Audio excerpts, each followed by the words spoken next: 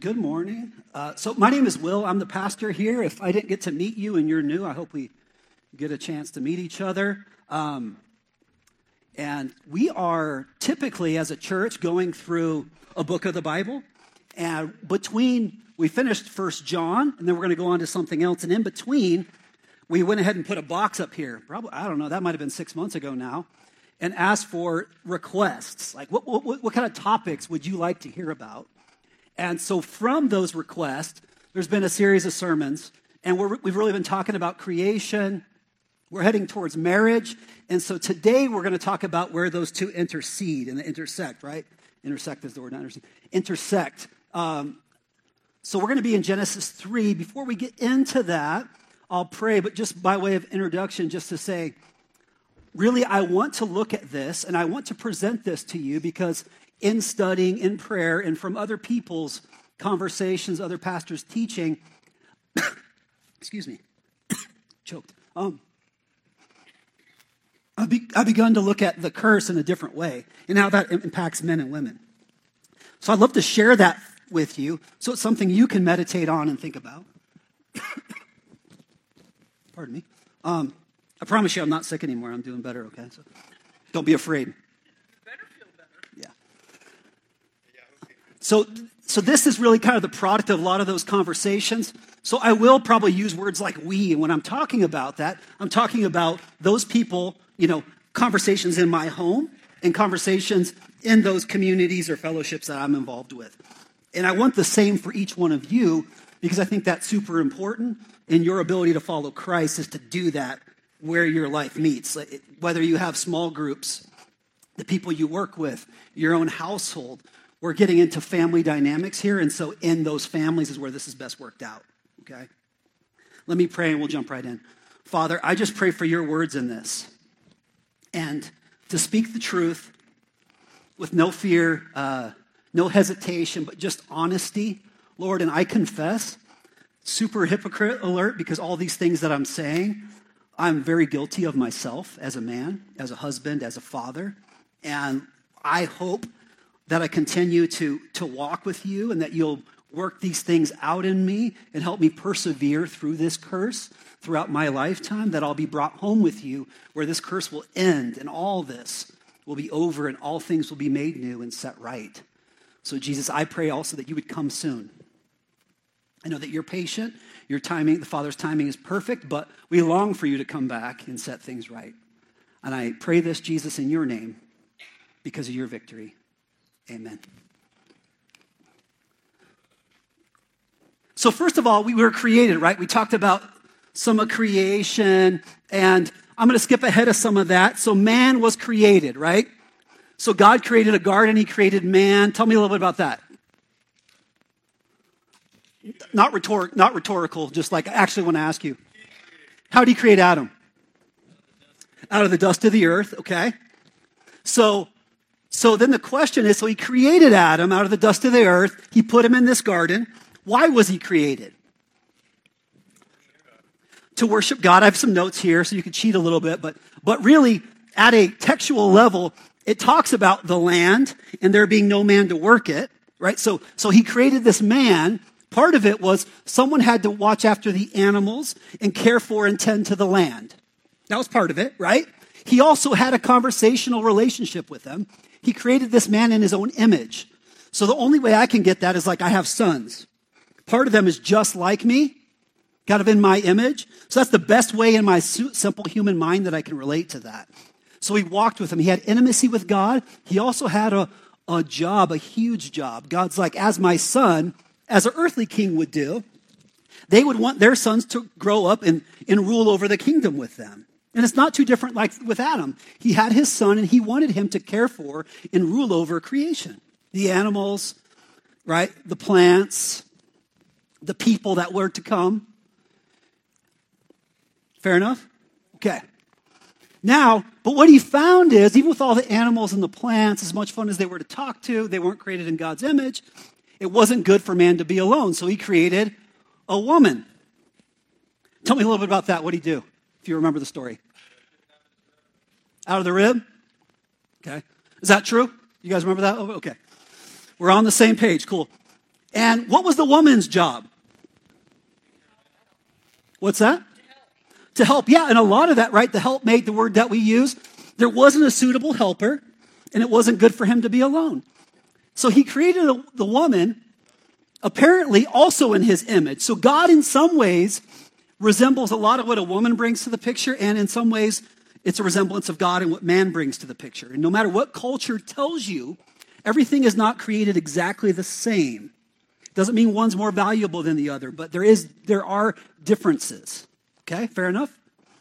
So the man and the woman, there were some differences. You learned this when you were very small, right? If you had a sister and you were a boy, you started to ask those questions. Why is this different, Dad, right? You start to figure this out. There are some differences.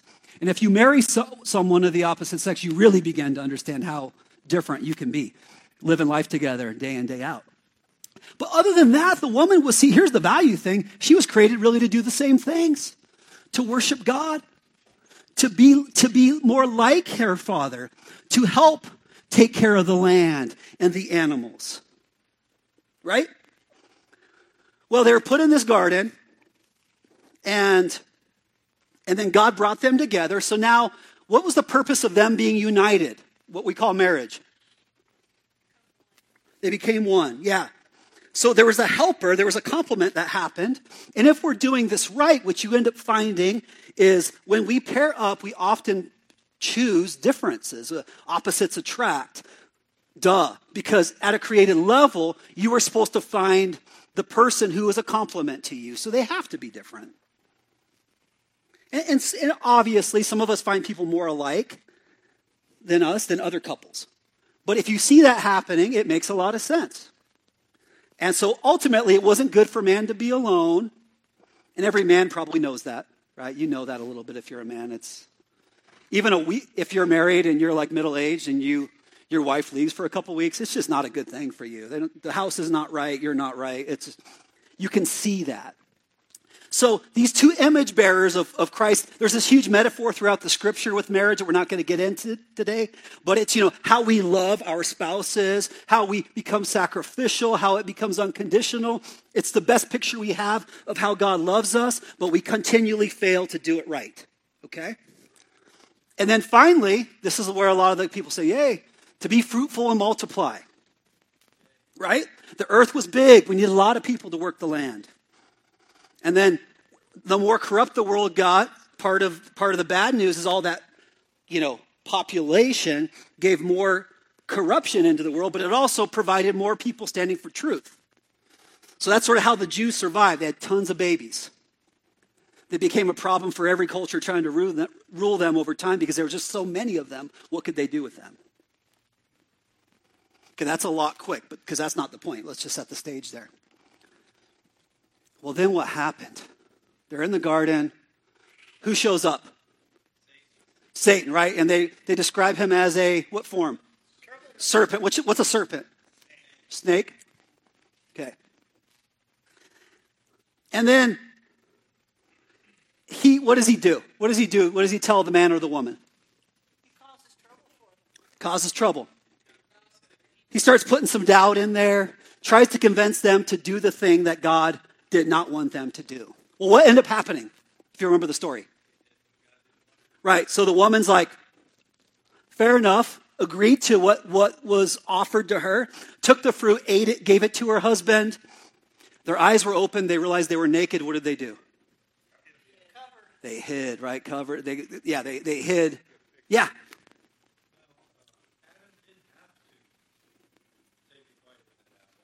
He did not have to. Adam did not have to take a bite of the apple. You're right on. You're a couple slides ahead. You're right on. No, that's good. This is good. You're on it. So then God shows up, Adam, right? Like any parent coming through the house. What are you doing? You're in your room. It's kind of quiet in here. What are you up to? Adam, Eve, where are you? And then what does Adam say to him? We're like, why are you hiding, right? And he's like, well, we hid because we're naked. And then we pick up here, chapter 3, verse 11. He said, who's he? God, okay. We're in the right context. He said, who told you that you were naked? Have you eaten of the tree of which I commanded you not to eat? And the man said, It was the woman who gave it to me. She gave me the fruit of the tree and I ate it. It's like, it's her fault. That woman you gave me, man. So then the Lord looked at the woman. What is it that you've done? And the woman's like, well, it wasn't me. It was that serpent, man. That serpent, made me do it. Okay, here's what actually happened. Does that say something about our nature? We do that. It wasn't me. Not my fault. Do you feel that in you? Yeah. Okay. Yeah, Richard said it was someone else. Somebody else that told him? Yeah. Somebody else has that problem, but not Richard. Yeah. No, never. The devil made me do it. There you go. So here's what I find why I want to just pause a moment here, even if it's not the point, because there is an opposing dark force out there that wants to destroy you. You get that, right? And when we interact with each other, we're coming against evil at work in your sin and my sin and the sin of the world around us. Okay? I'll say that again, right? When you're in the world, there is an opposing force that wants to destroy everything that God's about. It wants to twist, distort, and destroy everything that God's doing. So this is what Paul's trying to explain to us, when we're having struggles with ourselves, with creation, understand there's more than just the two of us in the room. However, it's very simple once you begin to get on that idea to say, Satan made me do it, right? It's a famous saying. It's just spiritual warfare. Okay, let's stop a second and be honest, okay? Eve, Adam, let's stop a second and be honest. Here's what was recorded, right? What Moses wrote down in Genesis. Did God actually say you shall not eat of any tree of the garden? This is what the serpent's saying to him. Did God really say that? Wow, what a jerk, right? And then the woman said to the serpent, well, we may eat of the fruit of the trees in the garden, but God said, you shall not eat the fruit of the tree that's in the midst of the garden. Neither shall you touch it, lest you die. So this is what Satan does. This is not any different than what he does now. But the serpent said to the woman, you will not surely die, for God knows that when you eat of it, your eyes will be opened, and you will be like God, knowing good and evil. Guys, it is the message throughout time. The message throughout time is what? God's holding out on you. God's way, when you go God's way, you're leaving something on the table.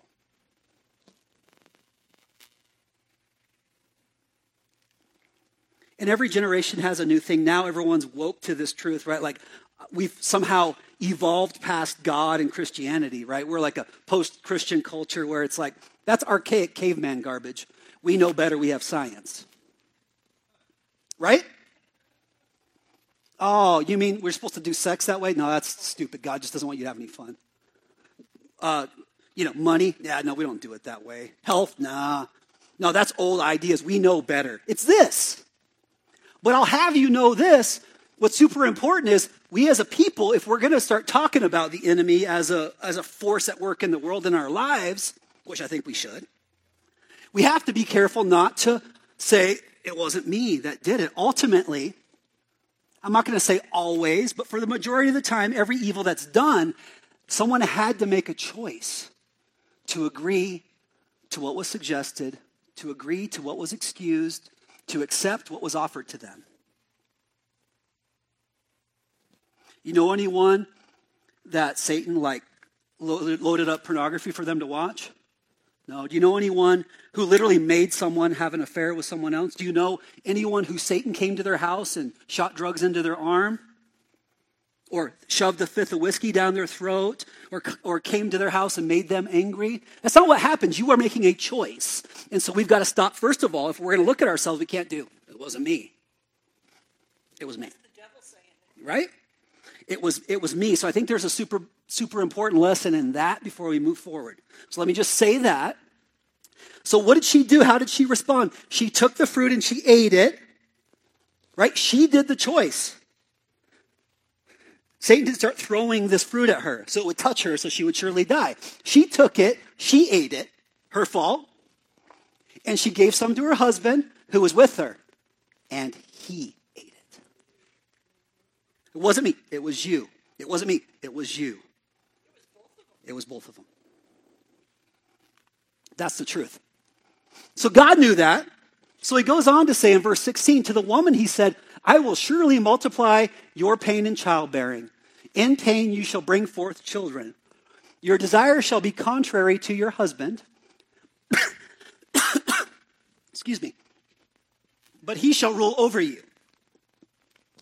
And to Adam he said, because you've listened to the voice of your wife and have eaten of the tree of which I commanded you, you shall not eat of it.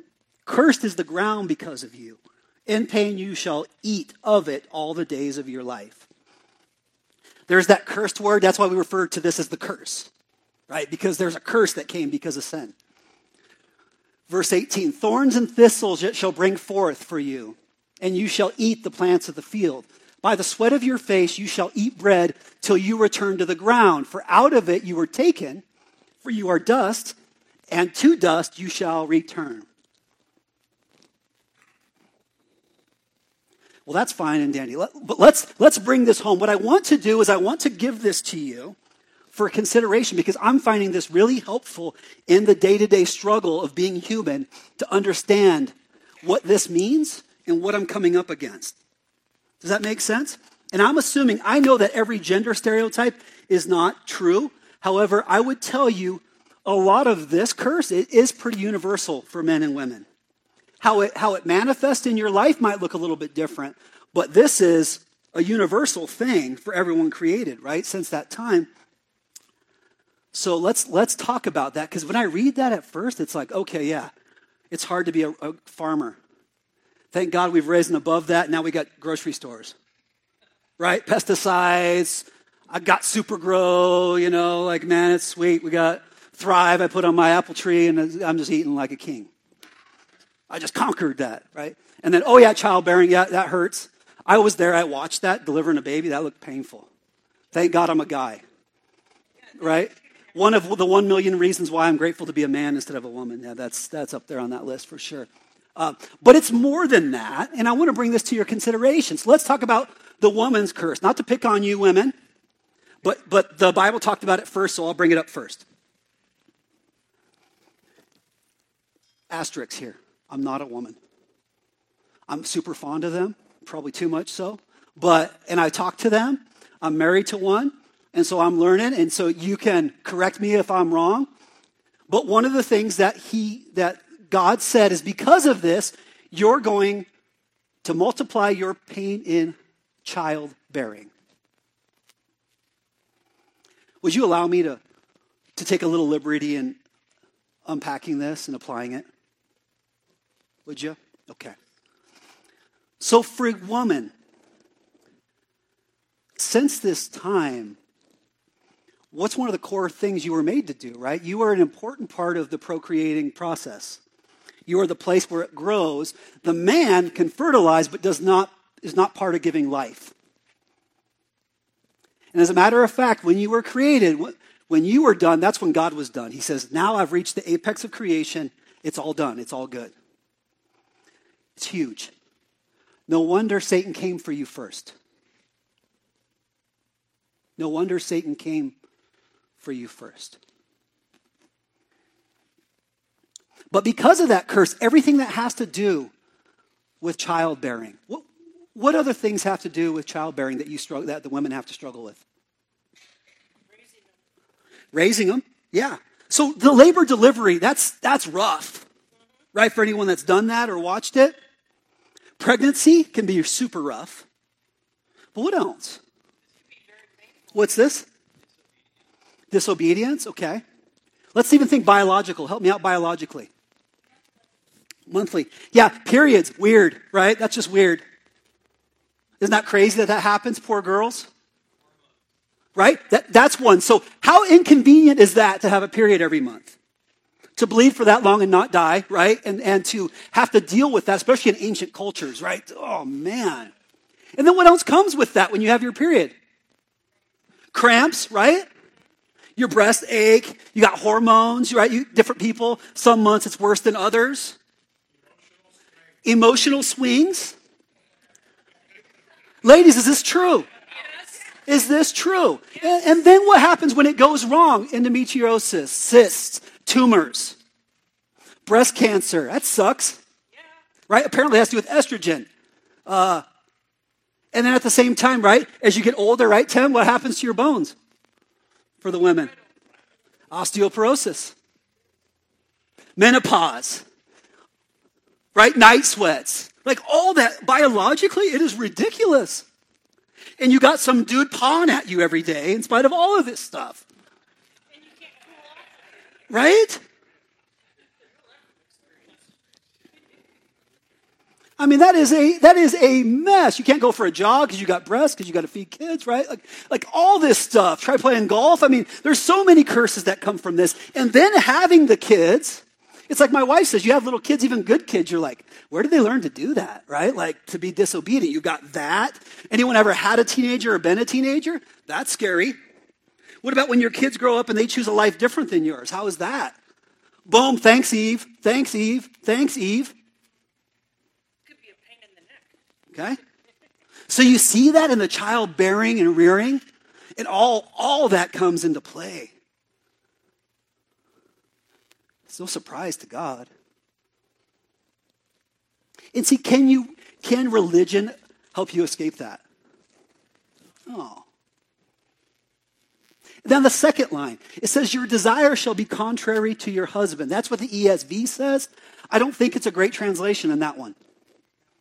What I love about it is people will always say, well, what's the best translation? Well, the original language, so thank God that we can access that on the World Wide Web. So I can read ESV, and if I read it and I'm like, that's a trash definition, then I can choose a better one. So let me tell you this. Here's what I learned what that means, because even some of them, your desire will be for your husband. So that sounds good to guys, like, yes, right? She's going to want to touch me. No, that's not what that means. The other place that this language shows up, let me show you.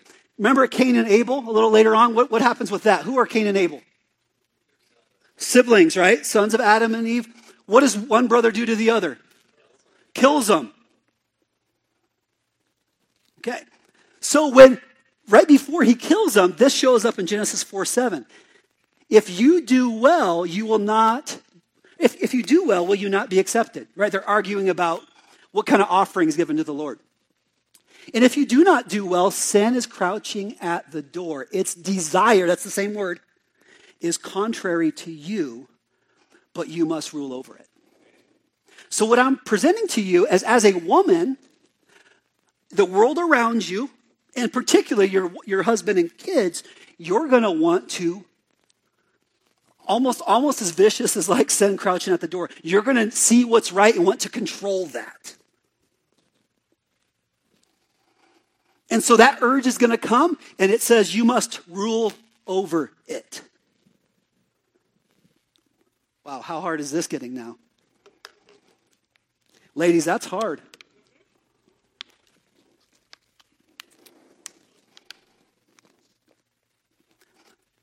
So your desire shall be to control or come against, to be contrary to your husband, to be in disagreement. Let me ask you, ladies, because I'm not a lady. Do you see that? If you look at yourself, even young ladies, do you see it? Yeah.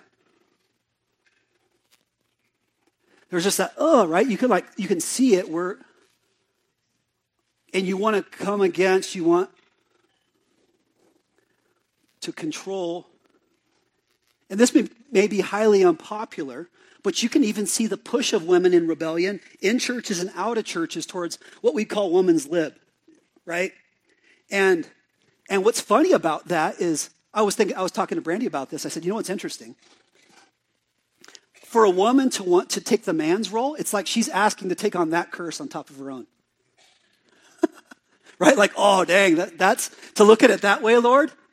Poor girl, right? Because she's like, she wants to go, or like what a poor single mom's having to do. She's having to take on both of those curses.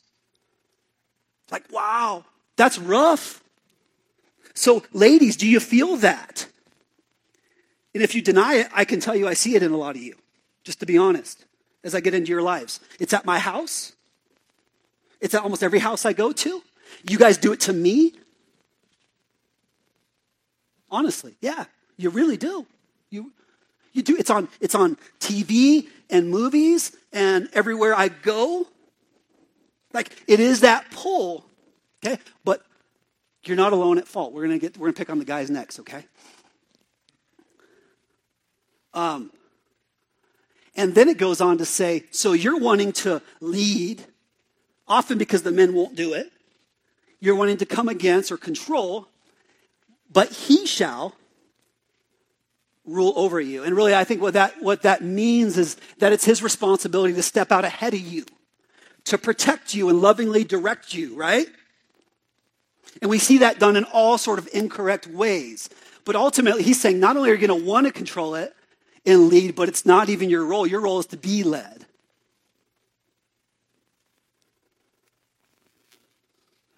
Let's let that simmer a second, right? Because if you're a woman hearing this, I'm telling you, man, you can just hear this and do nothing about it. Or you can, this is what we'll get to, you're going to have to fight that fight against that. And you're going to have to praise God that eventually he's going to come back and get rid of this. But in the meantime, you're going to have to always be watching yourself in that and ask the Lord to watch you and keep you. So, okay, all the childbearing stuff. You guys see that? That's rough. All the child rearing stuff, the hormones, that's rough. So that curse has come home for you. What about the control, the lead? Do you see that?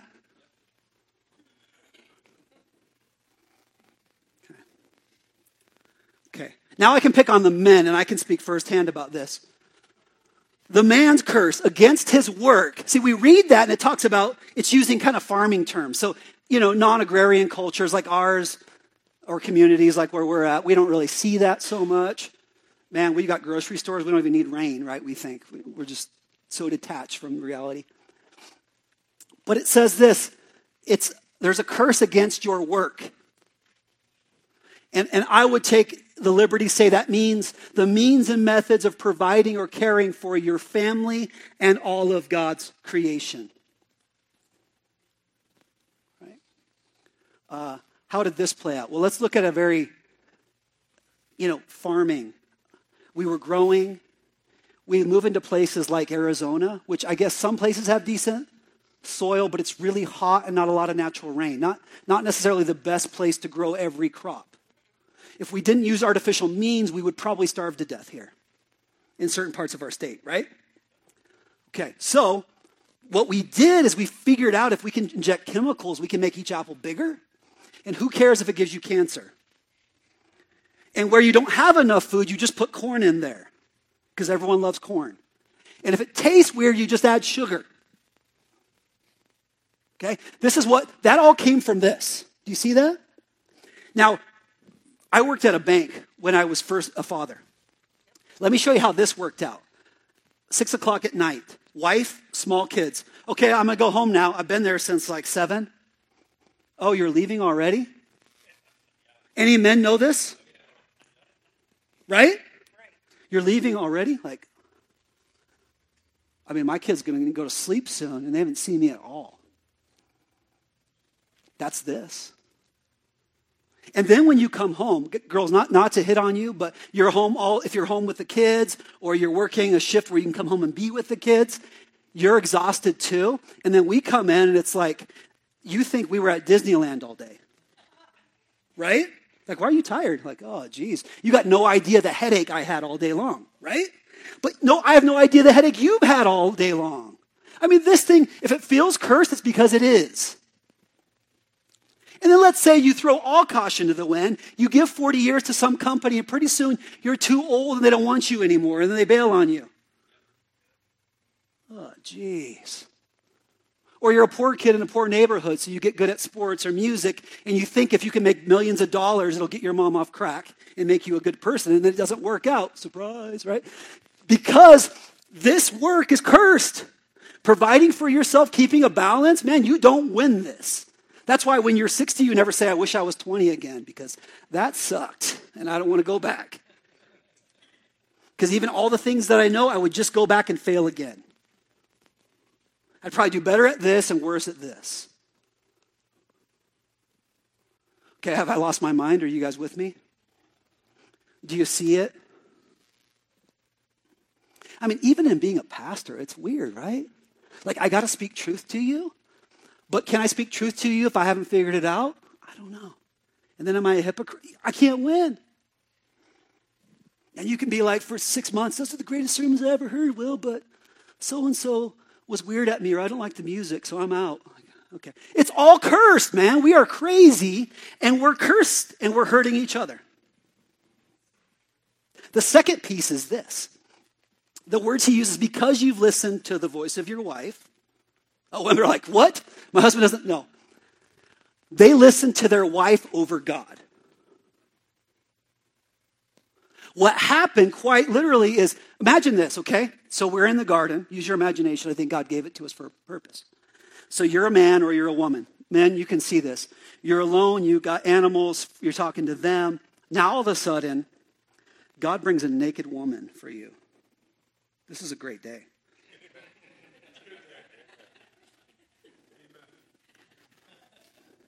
And here's the truth for you young people. Why we don't want you to have sex yet is because once you start this, you don't want to stop this. It's a fact, right? It's why pornography is deadly. It's why premarital sex is dangerous. Because once you start this, you don't want to stop. Well, they started it, and it was blessed by God. But in that act, because it's spiritual, because it's physical, because it's emotional, that man was nuts for that woman. So from all that he knew, they're like, if you touch that tree, you're going to die, drop over dead. So what is Adam thinking when this woman, I mean, I got a wife. I love her like crazy, even on the worst days, right? If I saw her doing something, that's going to surely kill her. If God was more important than that woman, I would have said, sucker, good luck. Maybe he'll make me a new one that's not so rebellious. Right? Right? But he loved that woman so much, he was willing to die. So he's like, give me that fruit, girl. But what it is, it sounds romantic, right? It sounds, oh, Adam. Yeah. But really what it was is idolatry. Like, so this started this curse, right? Like the need he will have for his wife's approval and affections. You guys have that for your wives? It's really idolatry. I'm awful at this, man.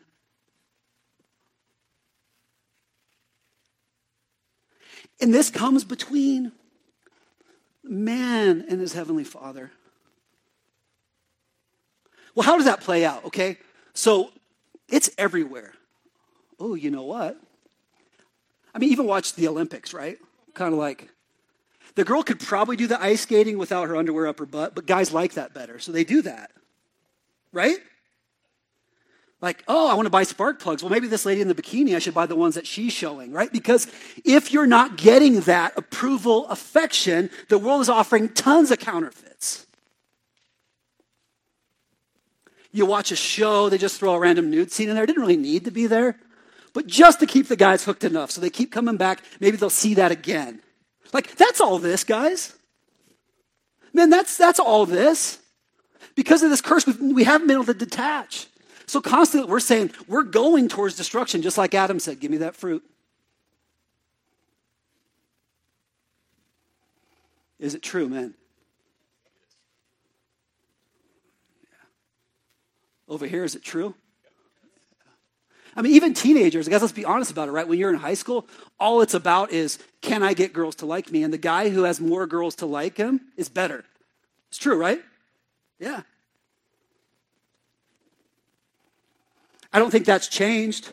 Well, was it like that when you were in school too? Yeah.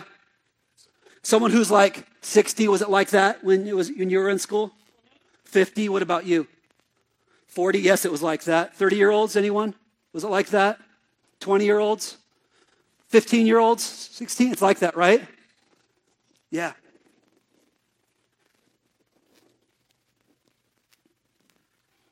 Oh, this feels good, right? Okay. But it's truth. It's true. Somewhat God is putting words to what we're feeling. So you can see how this would be. I mean, you're at opposition, right? The man is so, thunderstruck by the woman that he won't say boo to her when she needs him to lead. And then he gets passive and he's like, okay, whatever. Not only will he let her do it, he'll run towards destruction with her. And then she has to step in and lead and rule. So then she keeps leading over him and ruling over him. It's just a chain reaction for destruction. But there's some good news here. Okay? If we keep reading verse 14, the Lord God said to the serpent, because you have done this, cursed are you above all livestock and above all beasts of the field. On your belly you shall go, and the dust you shall eat all the days of your life. I will put enmity between you and the woman, and between your offspring and her offspring. Let's stop there a second. That term is actually not like all your kids. They're talking about an individual person. Right? Her offspring. He shall bruise your head, and you shall bruise his heel. That's what it says in the ESV. Couple things. What this is called is this is actually the first place where the gospel was presented. The gospel is just a word that means good news. So here's good news. I've just given you all that bad news about the curse, that until Jesus comes back and destroys and makes new the world, that's still going to be there. One of you, you're not going to arrive, I'm beyond the curse. No, I'm fine. No. It doesn't matter how much you grow, I hope you do, you aren't going to get past the implications and effects of that curse. The ground's still cursed even if you stop being passive. So the word here that proto-evangelium, or however you want to say it, I don't speak the original language, but it really means first gospel. And so the word here that we're translating bruise twice, it's actually the same word, but its meaning can go as gentle as bruise and as harsh as like crush and destroy. So the people who study the Bible, and even when I read it prayerfully, I can see that what it's saying, right, is it's saying, first of all, more cursed are you, serpent, as an example and as an image to all of creation that the curse is there and don't mess with God. And even though he's pronounced this curse on men and women, he says, here's the good news. That might stink for you guys, but serpent, for what you did, you're going to be an example through all of created history of how serious God was about this. And you're going to do the most disgraceful thing. You're going to eat the dirt all your days. And the offspring of this woman, and his name will be Jesus. And you'll strike his heel. You'll strike his heel. You'll think you killed him, but he'll be up. Resurrected. He's going to crush your head. Right? He's going to crush your head. And when he does, the curse will be gone. More powerful than true love's kiss in a Disney story. I mean, the curse will be gone when he crushes his head.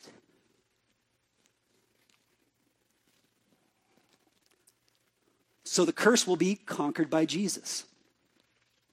See, so Jesus is the only one that can overcome this. So we have to understand, this is going to sound really, I want to bring this home because what we really long to do, those people I've been talking with, we're so tired of just being hearers of the word and not doers.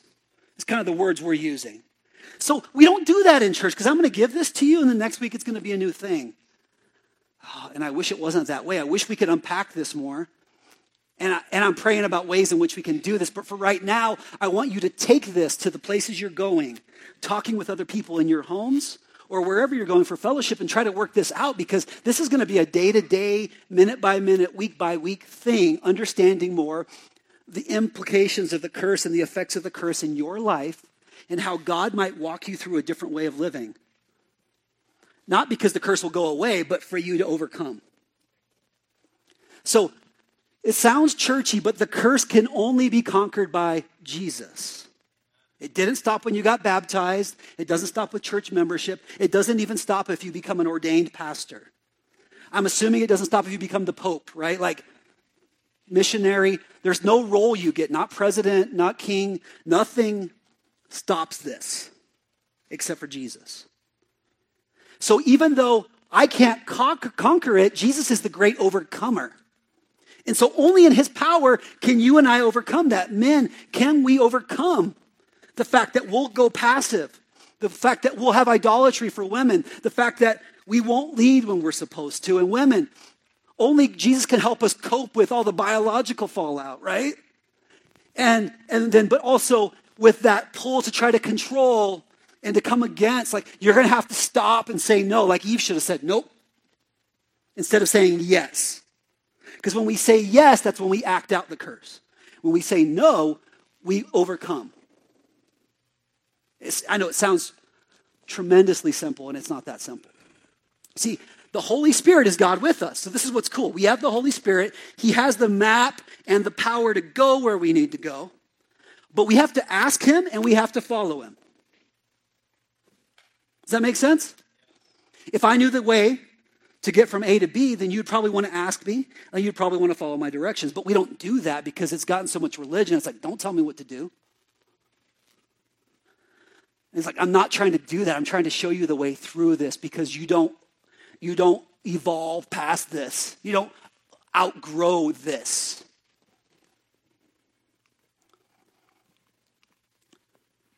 So what do we do? Like, what do we do? So I wrote it this way. So if right now what I'm seeing, a lot of you guys, and some of you are spacing out, I know it's getting long, but some of you are saying, I think what you're saying is true, Will. I know it's true. So if you're with me, you know it's true, okay? I hear what you're saying, and I believe it's true. So to be a doer of this, I guess the question that we just don't ask enough in church is like, well, what do I do today about this? We don't like to ask that because you really can't do it yourself. But I'm telling you the final decision, yes or no, is yours to make. No one else's.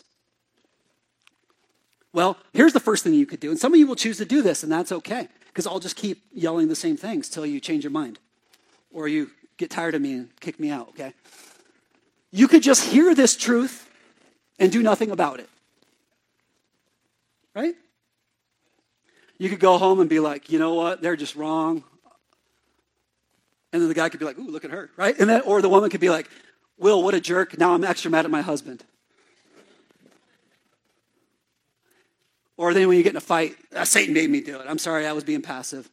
Oh, I'm sorry, I was being controlling. Satan made me do it. I mean, you can do nothing about it. That is so okay. I don't want you to do that, but I do that sometimes. And if you do nothing about it, God's grace is so amazing. His love, we don't have as much patience and grace as God has for us. And his timing is perfect. I'm going to trust that when it's time. But if it's time for you today, I think this is something we were talking about at my house. Because I've got a woman there, and I'm like, oh, man, what do we do? You got 2 women. I got 2 women. It's very true. So the one thing we can do is be proactive. I want to give you a couple practical things here. What do you mean by that, Will? Well, from the scripture, you can evidently see that sin is coming for you, right? Every one of us. And although some of us have a lot of similarities in how sin comes at us, each one of us being a little bit of a different person, different personalities, different backgrounds, and different circumstances. Some of you are a real sucker for fear. Some of you are a real sucker for pride. Some of you are a real sucker for lust, right? Some of you are a real sucker for gossip or jealousy or envy, all because of your makeup. And that kind of demonic evil force is after you on a pretty consistent basis. It's coming and knocking on the door quite often. Okay? One of the first things that's taught to us by a lot of the fathers in the faith, including Jesus himself, is like, ask God to keep it away from your door. Like, deliver me from the evil one, right? Protect me from this.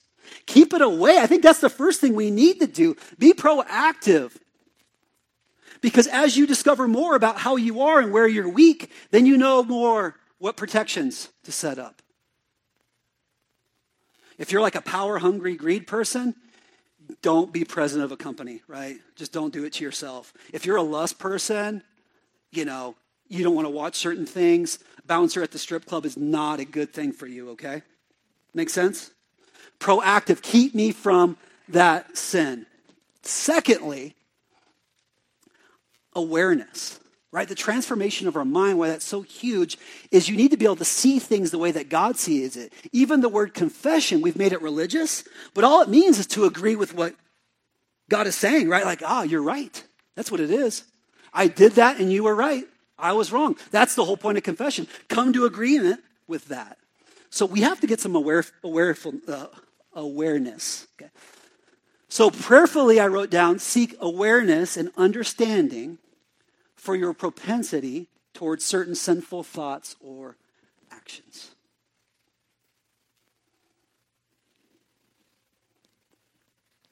Like for me, I can get fearful. Not so much anxious, but kind of like fearful in certain environments. When in certain environments, like I'll be bold, in other environments, there's like some fear there. So I know that will come for me. I'm a super affectionate person. So of course that kind of lust desire thing, that's a danger for me. I tend to, like in most environments, lead, so I've got to watch all those pride-based things. I am a nice guy. I'm stuck with that wrong belief that if I can make everything okay, you'll be okay and I'll be okay. And it's not true. So I tend to be passive. You see that? So now I know what knocks are coming at the door. But that's taken lots of like time, counseling, talking with other people. And then what happens is then you begin to know that it's coming for you. And when it comes and tries to invite you into it, when Satan comes and says, did God really say you can't eat from any tree in here? And you start to get in that conversation. Well, no, but he said I can't eat of that. Well, that's not true. You can say, no, I believe it is, and walk away.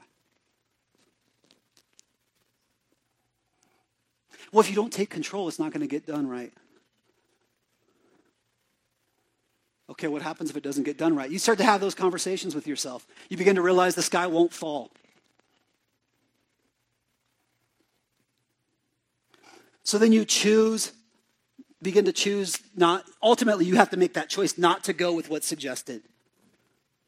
Not to go with what's accused, not to go with what the impulse is. And that might be hard. And now when you fail, then that's a whole other conversation. You got to learn to have kind of grace for yourself. A great scripture for this that we were looking at my house was Psalms 139, 23 through 24. And it goes like this: search me, O God, and know my heart. Okay, here's the dangerous thing. When you begin to pray this, stuff is going to happen to show you what's going on, to show you where you're weak, okay? To show you where that implication of the curse is in your life. So try me. Here's the dangerous part. You know what try me means? What's that mean? Yeah, like test me. Okay. Try to get me to go for the thing I always go for. You could probably sit there and be like, I know what's coming once you pray this, right? Try me and know my, ESV doesn't add that word, but the thoughts. It has to do with negative, so they put, in some of the translations, they put anxious in there, so I like that better to say, know my anxious thoughts. Know where I'm afraid. Know where I'm worried. Know where I'm worked up. Like, that's going to show up when he tests you. Anyone with any type of addiction or sin habit, they'll tell you they don't fall into that when they're strong. They fall into that when they feel weak, anxious, attacked. So, and see if there be any grievous way in me, and lead me in the way everlasting. And see, this is the problem that I have. I have those ways, right?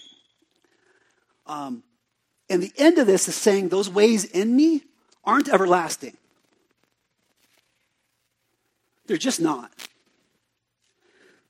They don't suffice, but God has ways that are everlasting, that will satisfy, that will come to your rescue. And it's really hard to get to those because I know we're not used to that, but that's why this is a hard journey to go on.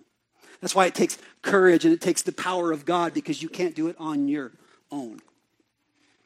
So let me kind of come back to summary for this, and then we can kind of go into this. I'll invite Elliot and them to come up in a minute, and we can go into that. So when Jesus makes all things new, the curse will be gone, right? He's going to stomp the head and effectively release us from the consequences of that. Everything that we're going to as a coping mechanism or as a shadow of what's created, the real thing will happen because God will be with us, right? All the affirmation, all the love, all the security, all the provision. It'll be there, so we don't have to lunge at money or affection or success or control. But until then, there's only one who's like walked through this, who knows how to persevere through it. And that's Jesus, right? I heard someone say it. Yep. So what you really have to do is, one, ask for direction, and two, follow where he leads us to go. And once again, super hypocrite alert, man. I wish I could tell you that like I do this more often than I don't, but that's not true. It's not true.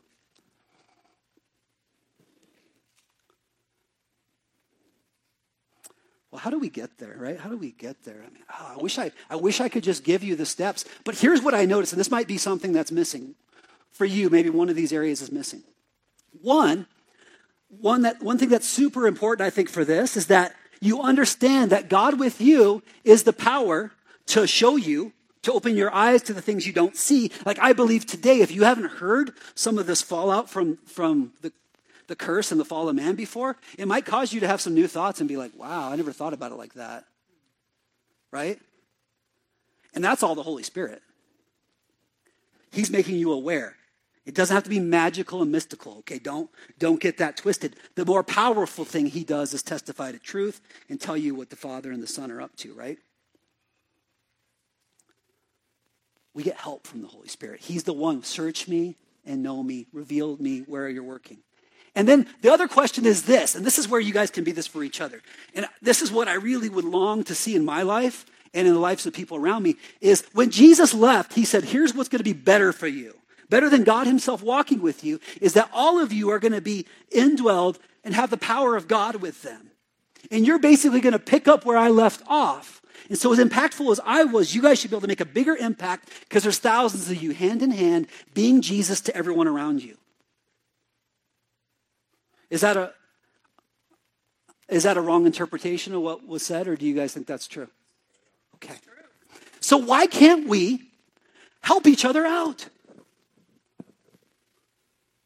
I mean, for the people around you, but I think the question is, are we even in enough people's lives that they can begin to say, oh, I know you will. I know you well enough to know those things that are knocking for you. And how can I help you, right? I know you, Brandy. I know those things that are knocking for you. In a general way, can't we help the men around us? Like, don't be so passive. Take the lead, but don't be a jerk. And what about women?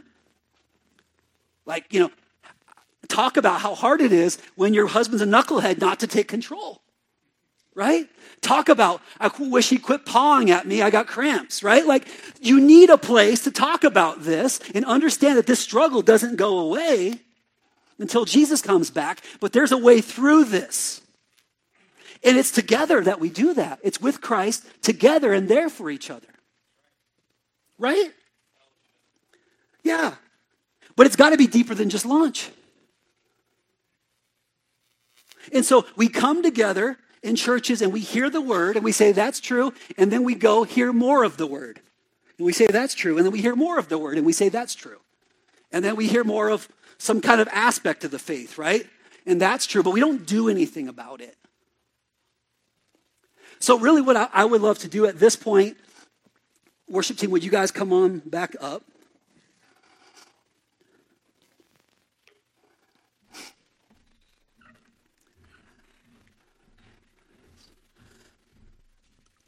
A couple things. Let me talk to you as an individual first. If you're hearing this and you think it's true, and it's causing you to think, man, maybe I need to look at this a little more, I would encourage you to do it. Make a note in your phone. There's a pen. You can even take one of those little papers if you need to. Psalm 139. Look at this. Look at it prayerfully. And if you're willing, ask God to show if you don't know. But maybe you know. Maybe you're just like me. You just conveniently forget often about what's happening in you all the time, right? Maybe you can see it clearly where this curse is playing out. But I would encourage you to start there, that you would prayerfully go to God, that he would show you, and that once you know that you would actually tell somebody about it. Like husbands and wives, if you have that, talk about it. Talk about it. Understand that in general, the husband, he's either going to get passive or get jerky at you. Right? And depending on how you're acting, the woman's going to be different levels of controlling. It's given in what you have going on. The more passive we get, the more controlling they have to get. Then in turn, the more controlling they get, the more passive we get. Right?